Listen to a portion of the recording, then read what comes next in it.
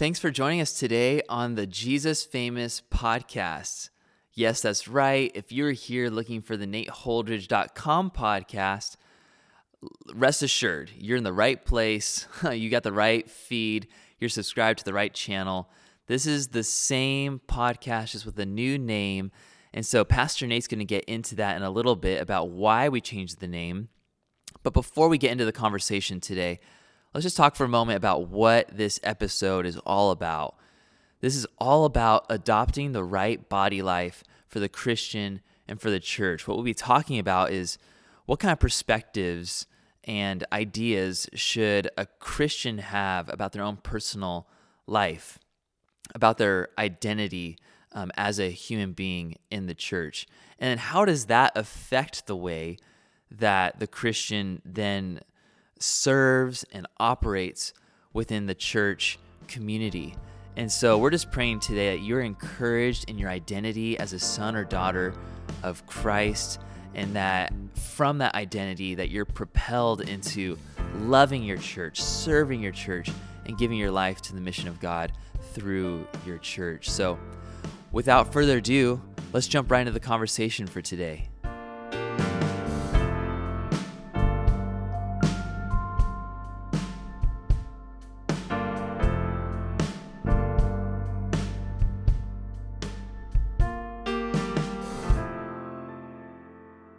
We're back.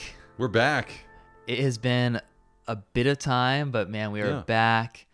The summer has come and gone. You went on vacation. Tell us about your vacation real quick. What was like a highlight from your vacation? Yeah, I hate talking about my vacation because I just feel like I'm rubbing it in. It just is so awesome. Just the you best, know, I mean, the Bible does say rejoice with those who rejoice. Come so on.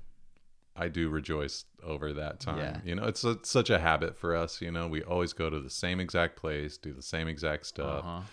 And my kids are addicted to it, and just helps you relax, I think, more quickly when you're not thinking about where are we going to go, what restaurants should we eat at, Yeah. you know, just all those little things, the million decisions you have to make. You just kind of get into relaxation, Sabbath mode real quick. Yeah. And so it was great. Yeah, Lake Tahoe, God made it. It's just so Amen, clear man. he made that place. It's just so beautiful. And, you know, I mean, I don't want to give the impression that I'm like a monk up there, you know, just going on, you know, 10-hour prayer hikes every day or anything like that. I'm eating my fair share of food and just, you know, sitting on the beach and all that. But the Lord totally speaks to me while I'm up there also. That's you know, good. and I have some great times of prayer, some great times of reading, and I think I got through like a dozen books this year while I was up there. It was kind of a little bit much actually, but you know, just different things that I really sense the Lord speaking to me about. So yeah, it was wonderful. It was wonderful. Yeah. So I mean, the way a podcast works, it's like probably there's plenty of people that are downloading this in February. Right. you That's know? true. So It's September right now for us, so- but it might so be a welcome, totally time but, for somebody but, else. yeah, it was great. And, you know, I really missed this. Yeah, And I missed me like too. sitting, talking with you about scripture and the Lord and you know, edifying hopefully people Yeah, that for are sure. tuning in. And if you are, you know, a listener, thank you so much for being a part of this. Coming yeah. back. Yeah. It's so cool.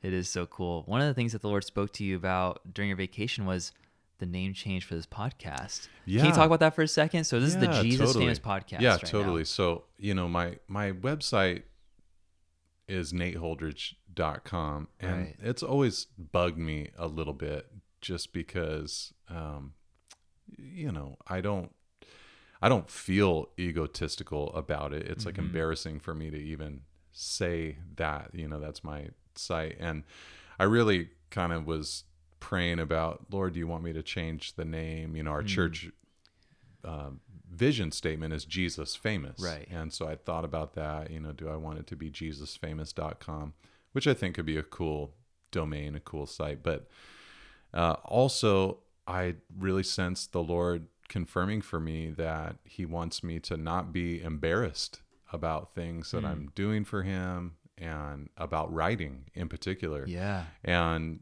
you know, 99 out of 100 writers use their name as their domain. You know, it's just, hey, how can I find you? How can I find what you do and what you produce? Yeah. Well, it's at myname.com.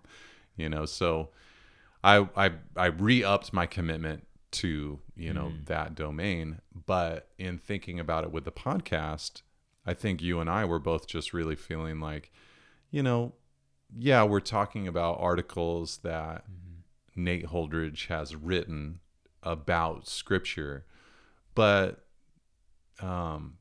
you know, I think feel like we want to be able to minister to a lot of people that are believers who may or may not know who Nate Holdridge is, but who definitely know who Jesus is. Yeah. And since the articles I write have that emphasis that our church has, you know, of Jesus Famous, we thought, oh, that'd be a great name for the podcast, the Jesus Famous podcast. You know, we're here to talk about the Lord, talk about his word, different gleanings or things that I've taught about him and about his word.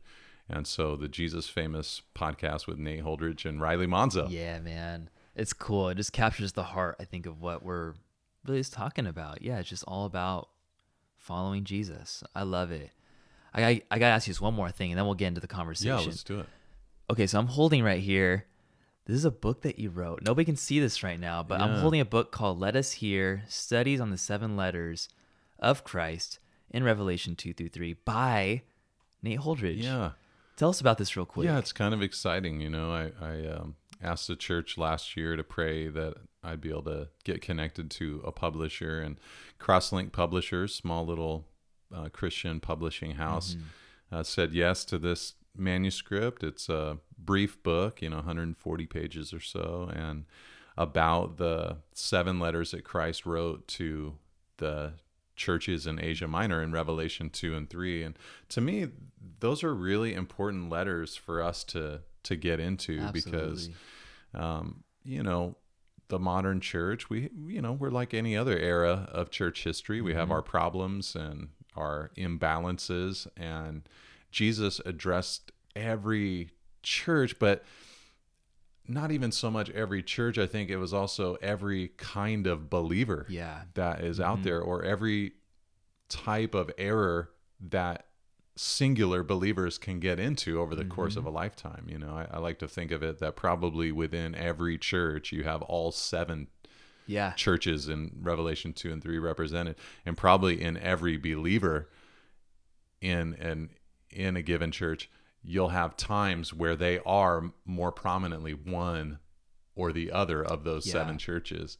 So it's just, to me, just so beautiful to read what Jesus had to say, you know, to each of those churches, and the encouragement he gave, the correction he gave, and the teaching and the promises that he gave. So it's just an expansion on all those letters, an explanation, and trying to apply them into our lives. So I like it. I think it's a good book, and I hope and pray that it'll edify and help a lot of people. Yeah, I'm praying the same thing too. One of my favorite things about this study you did, I'm excited to read the book, but it's just cool to hear like how prophetic Jesus was to the churches, and still priestly and kingly and everything, but just like, man, the prophetic truth of Jesus is just wild. So really excited to get this. If you're listening to this and you want to read this book, it's available soon. It's up on Amazon for pre-order. It's going to be a digital download, hardcover copy. Yeah, whatever I think you it's want. just in a couple weeks, our time, that it comes out. So probably for most people, by the time they listen to this podcast, it'll be available. Yeah, just in time for Christmas, man. Christmas, can you believe that? Great oh my little gosh. stocking stuffer. Yeah, I think it's pretty cheap. So yeah, it's a good read. All right, well today let's get into our episode. We're talking about one of these Ephesian articles that you've been writing, which I've been digging. These are coming out every Thursday on your website up and through the end of the year. But this one in particular is really cool. It's called Adopt the Right Attitude for Body Life.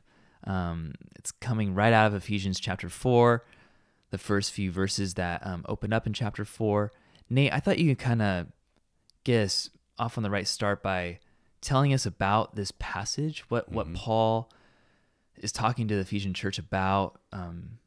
So what was going on in this letter up until this point, and what is he saying to the Ephesians in chapter 4? Ephesians 1-3 is highly theological, and it's an explanation of I mean, there's a lot of ways to describe it, but one way to describe it would be the new humanity that Yeah, I love that. the cross of Christ produced. The church, you know, there's this new organism that's alive and real and exists that did not exist previously, but it exists now because of the blood of Jesus, that we were dead in trespasses and sins individually, that we were followers of the course of this world individually, that we were submitted to, whether we knew it or not, to the prince of the power of the air individually. But because we were all of those things individually, we were all of that corporately. Right. But Right. God, Ephesians 2 verse 4, who is rich in mercy and in love, you know, he sent his son for us to die for us, to take our place for us. And as an individual places their faith in Christ, they become individually saved, but also part of the community of the saved. Right. And so that new humanity where there's neither Jew nor Gentile, slave nor free, those walls of separation have been broken down and we're just totally new in Christ. That's what Paul, you know, in a nutshell was focused on in chapter 1 through 3 of Ephesians. So when you get to chapter 4, he really turns the corner and begins to talk about how to live inside that new humanity, how to live inside that church. And one metaphor that he uses is that of a body, but he talks in Ephesians 4 verse 1 through 3, his exhortation is, I urge you to walk in a manner worthy of the calling to which you have been called with. And then he just has all these descriptions. I want you to walk with humility and gentleness and patience and bear with one another in love and maintain the unity of the Spirit and the bond of peace. So, you know, for me, just thinking about like, okay, he's going to say a lot of things about church life, about church structure, how the church is to work, and then not just, and I think sometimes when we think of, okay, church life, we think about like when we gather together on Sundays, but he talks about marriage and workplace and parenting and, you know, a lot of different networks of relationships that are all, it's still church, but it's just not maybe the classic, you know, as we think of it, like on a Sunday gathering kind of thing. Yeah. And in all that, he has this attitude that he wants us to have. And I realize that you could say attitudes, plural, with things like humility, gentleness, patience, bearing with one another in love, and maintaining the unity of the Spirit and the bond of peace. But if you think about all of them together, it's like this, there's just this one big attitude that you have to have in order for body life, church life to work well, to function well. That's good, man. Before we get into kind of like the guts of the article, you did mention just now how in this little chunk of verses that Paul talks about walking in a manner worthy of your calling. And I wondered if you could just kind of talk to us about that word calling. What is that? What was Paul kind of getting at just with the word calling? Is it anything specific? Yeah. So when he uses it there, he's not talking about it. It's all about the context, right? So he's not talking about calling in some ministerial or vocational calling like he would when he talked to Timothy, for instance. And when he uses the word calling there, it's in the context of you have been called to the Lord. You have been called to the gospel. You've been called to the family of God. He chose you. He loved you. He wanted you to be part of his family. So he brought you into that. That's the calling that is on your life. And not only that, but like, how did he call you? Well, he called you through the cross of Christ. He called you through that gospel. Like, your way to get to God was through the precious blood of Jesus Christ. So when you think of calling here, it's like it's a blood saturated invitation into this family. Like, you are called. And so it's that, but then it's also not just that you came out of something, but you were called into something. You were called into this holy family with this holy God, with righteousness and purity and forgiveness and lack of shame and dishonor and all of that. So you were called out of and into by the Lord through the blood of Jesus. Yeah. So I think that's important because, I think we live in an era where I think plenty of believers dabble in antinomianism. I don't think they call it that for the most part, but just the idea that God's grace gives license and permissiveness. Yeah. And, almost the thought being that the opposite of that view would be that God is calling us into law or legalism. But Paul he did not have that concept in his mind. For him, it was not about legalism or about license. For him, what he saw was, I have been called by Jesus into this community that is to be holy and set apart because the blood of Christ enabled us to be so. Right. Therefore, now that I've died to the law, Romans 7, and I have a different relationship with it than ever before. Before, it was like the way that I had a standing before God, which was just a bad standing. It was, I couldn't keep it, so I failed before God. But now my relationship with the law isn't to spurn it or to hate it. My relationship with the law is, I love it. That's what the Spirit is trying to produce in me. Yeah. Jesus forgave me of falling short of the glory of God, but he also has now made a way for me by his Spirit to actually become more like the thing that I couldn't attain to previously. So I've been called to that. I've been called to holiness.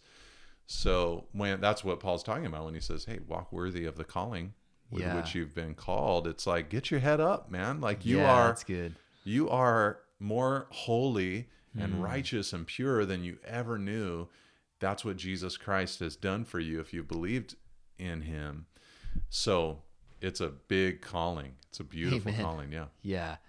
That's so good. I thought we could talk about a couple of things that you said in the article pertaining to our calling, both on like that personal kind of level between us and the Lord, and between that kind of communal aspect between us and the church. The first being more of like a personal thing. One thing you mentioned in the article, you said, often as we search the pages of Scripture to find out what we ought to do, which is a good practice, we must remember more who we are. We must walk worthy of our calling. And I wonder if we could talk about that for a second, just because, sometimes, I don't know if I'm just alone in this, but sometimes I feel like I'll approach Scripture and just be like, God, show me what to do with my life. Like, help me make this next decision. Speak to me about this thing that I have going on in my life. But what it seems like, and I love the way you've been saying it so far, it seems like you and Paul both mentioned that our identity in Christ is our compass. It's like it's our calling. So it's like, what does this identity in Christ do for us in times when we're seeking direction, you think? Yeah. That's just, I think, so helpful that to consider the Holy Spirit just reminding us of our calling, who we are in Christ. Maybe to put some flesh on this a little bit for somebody, I'll just give an example from just everyday life. I was in a meeting a couple of days ago with a couple of the pastors here. I forget even what we were discussing. It was a Monday meeting, so the foggy day. Oh after man, Sunday. I always have to really ask for the Lord to help me with those Monday meetings.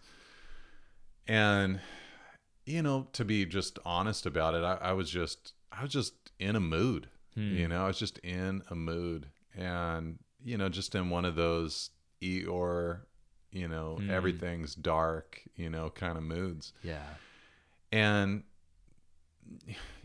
I've really grown a lot in that kind of thing over the years, and but I succumbed to just those darker feelings for a moment. And, I walked away, and, the next morning I just was kind of thinking about it, praying about it. And, I was confessing it as a sin to the Lord, just, God, I'm really sorry for that, that I let myself kind of get swallowed up by some negativity, and unnecessarily so. It wasn't even true stuff. It was just kind of going there. And I really sensed through, I think, what I was reading that morning, I can't remember the exact passage, but I just really sensed the Spirit just pointing his finger on, hey, like that is, it just is unbecoming of who you are. You Wow. are Yeah. a saved, cleansed, purified man. You are on Jesus's team. Like you are guaranteed at the end of the day to be on the winning side of things, you know, like you are in the right spot.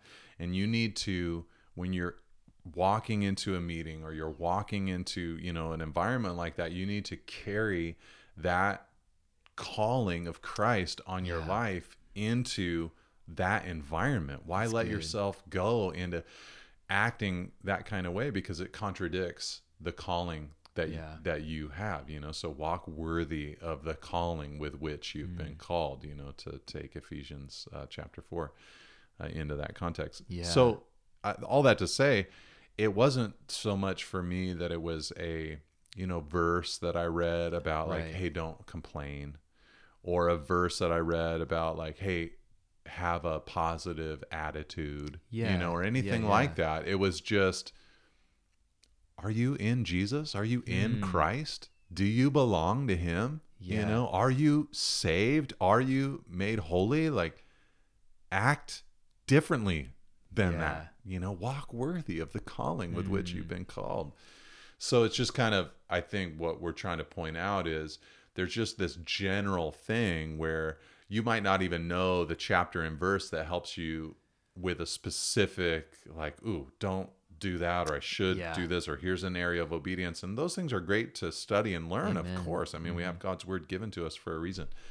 But sometimes at the end of the day, it's just real simple to ask, like, is this thing that I'm getting into right now, or this attitude I'm pursuing, is it worthy of the calling with which I've been called? You know, how I'm treating my wife right now, how I'm treating this person that, you know, is kind of bugging me, the way that I'm eating right now, you know, my rhythms and priorities. Is this worthy of the calling with which I've been called? You know, that's so good. Too often the question, it seems like people ask, is like, is it allowed? Is it permissible? And look, I think that sometimes those are good questions to ask. I'd be remiss to say that was wrong to ask those kind of questions, because I think it was the Pharisees who made that error to say, like, whatever God wants, we're going to draw a line way behind that so that we never disobey him. We're not even going to come close to it. And that turned into some pretty harsh legalism over the years. So I think it's okay to like ask the question, is this okay? Like, would God allow this? You know, because sometimes we get all hot and bothered about things that God is not hot and bothered about. Totally. But sometimes that question of just, is this befitting my identity in Christ, is just a real good question to ask. Amen. I love how the Holy Spirit, like you actually said this today at our staff chapel, how the Holy Spirit just kind of comes alongside of us and guides us and reminds us of who we are. I think that's so beautiful. Kind of jumping out from that, even just thinking, I mean, what a great example you just mentioned about your own personal life when coming to a room of other believers. You mentioned later on in the article, you said, when we bring Christ-like attitudes into the body of Christ, we are drawn to one another. And I just want to ask you, what were the Christ-like attributes that Paul wanted the church to exemplify? And why is it important that people within the church would be even drawn to each other? Like, why would he want to see the church exemplify Christ-like attitudes to be drawn to each other? Was there a significance to that? Well, I mean, later what he's going to describe is that he'll expand on the body idea. We haven't even really gotten into it in Ephesians 4, 1-3 yet, but he'll expand on the body idea. And his idea of the body is that Jesus is the head. So the things he thinks, his emotions, his will, his desires, his feelings, his impulses, to Paul, it makes all the sense in the world that then the body members would live that out. You know, it's just like totally confusing to imagine a hand with its own mind. It's just living out whatever the head, the brain, the mind desires, you know. So in Paul's way of thinking about it, then, you know, Jesus is humble, Jesus is kind, Jesus is patient, and so it just stands to reason that his mind, as it flows through his body, would be expressed in the way individual members treat, you know, one another and treat their world, because we have the mind of Christ. His mind is kind of leading us and guiding our lives. So in a sense, you could say that one of the goals or the desires of the church is that we would become more in line and less dysfunctional, you know, that we'd be like a working body, you Absolutely. know, and rather than, you know, I mean, obviously we understand it as a sickness or a handicap, or a disability, if there is a body where the brain cannot communicate to the rest of the body, or the body does not listen to the directions that the brain is giving that particular body. You know, the way we think things should work, you know, the way the body was designed to work is that it would respond to the head.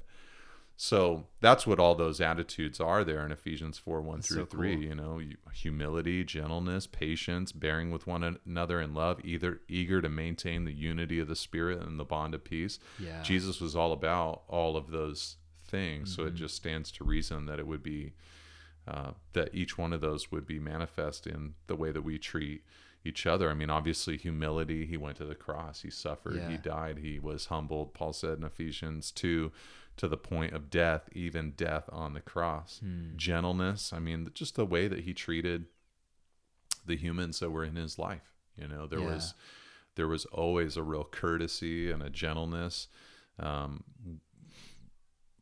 not with the Pharisaical legalism. He would get pretty stern about that. But I think you could probably build a case that it actually was pretty gentle in comparison with what he could have done in response to some of those attitudes. But, you know, the disciples, the women that were in his life and ministry, and those who came to him, patience, there was just so much patience, and the Lord just allowing time and space to pass by for people to be sanctified, to grow, to make their mistakes, to, you know, get out the wrong thoughts and ideas and become confronted with the truth. There's a lot of patience there, bearing with one another in love. Jesus had that, you know, there was just a long process of like commitment to a group of people that was going to take a long period of time. You know, it's astounding how quickly people will just like get offended in a church setting and just dip, you know, and just take off. Like my feelings got hurt. There's no bearing with one another in love, it seems like. And then eager to maintain the unity of the Spirit and the bond of peace. I always remember that story where a couple of the I think it was James and John, they came to Jesus, you know, hey, this guy was casting out demons, you know, in your name, should we rebuke him, you know, should we call down fire, you know, on him, you know, stuff like that. But Jesus just always had this attitude of, you know, there was this bond of peace with other brothers and sisters, you know, in the family, and he wanted to keep that peace. So like that mind of Jesus happening in us increasingly is beautiful. Amen. And thinking about, you know, the calling that we have personally, as we then kind of move into like exemplifying Christ-like attitudes to the church, as we think about this kind of movement into, you know, being a church that falls in line with the mind of Christ and everything, it kind of leads into one of these last things you mentioned in the article. You said that the noble spirit allows the church to accomplish much for Christ. And so I thought we can kind of end the conversation here. I'd love for you to speak about this for a second. What are some things that the church should be accomplishing for Christ? And as the church, what should we be placing our focus on? Kind of with all that in mind. And I know you'll probably explain that more as you go through the book of Ephesians, but do you have any thoughts about that? Yeah, I mean, you ask 10 different people that question, you might get 10 different answers. And it's clear that in this passage, you know, Paul it's like, if there was anybody who was aware of the deficiencies in the church, it was Paul. You know, you get people pontificating about the deficiencies of the church today, and it's like, we're a couple thousand years removed from the original so the platform from which we could speak about it, I think is, not a strong one all the time. And then also, we often want to make comments about the church that we haven't even been exposed to, we haven't even seen, but Paul had traveled extensively. He'd seen where the church was at. He knew about deficiencies in the church, but this was a Spirit inspired vision that he had of like, it's working, Absolutely. it's working.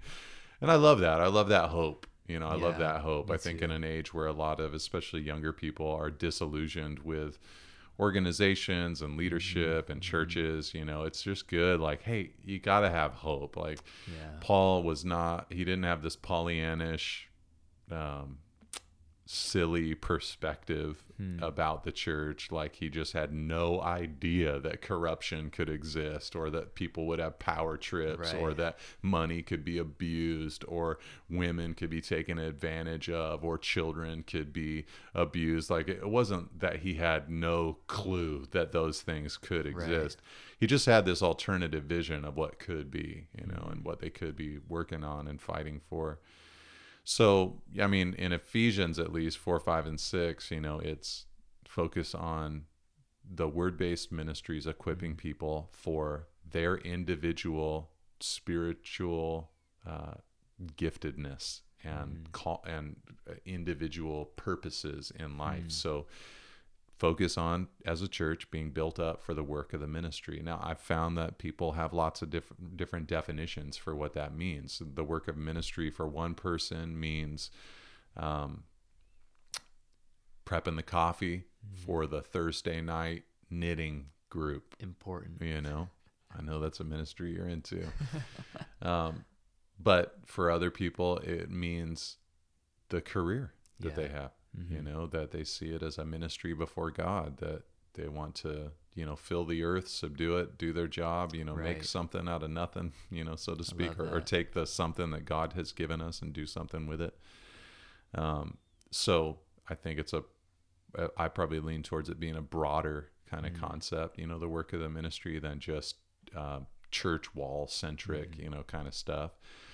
But clearly there's an other-centeredness to the work of the ministry, building up other people. So it could be evangelism, it could be discipleship, it could be counseling, it could be just, helping someone grow in their relationship with God.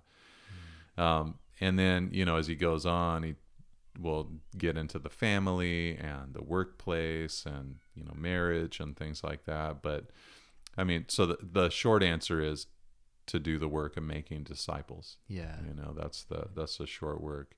I just probably have like a broader definition in my mind of what a disciple is all the time. It's not necessarily just, they just do like a really good study group, and that's it. It's people that are allowing God and his word, the gospel, to kind of infiltrate everything they do in life. They might be heavily involved in their church, they might not be, but they're really allowing the Lord to work through their everyday experience in life.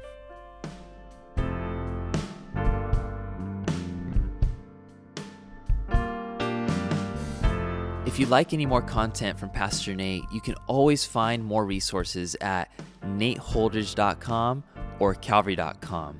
And if you'd like to stay in touch just with what Pastor Nate is speaking about and writing about on a regular basis, you can go to nateholdridge.com and sign up for his newsletter there. Also, be on the lookout for Pastor Nate's new book called Let Us Hear. It's coming out soon, and you can pre-order it today online. Thanks again for joining us today in this conversation, and until next time, God bless you.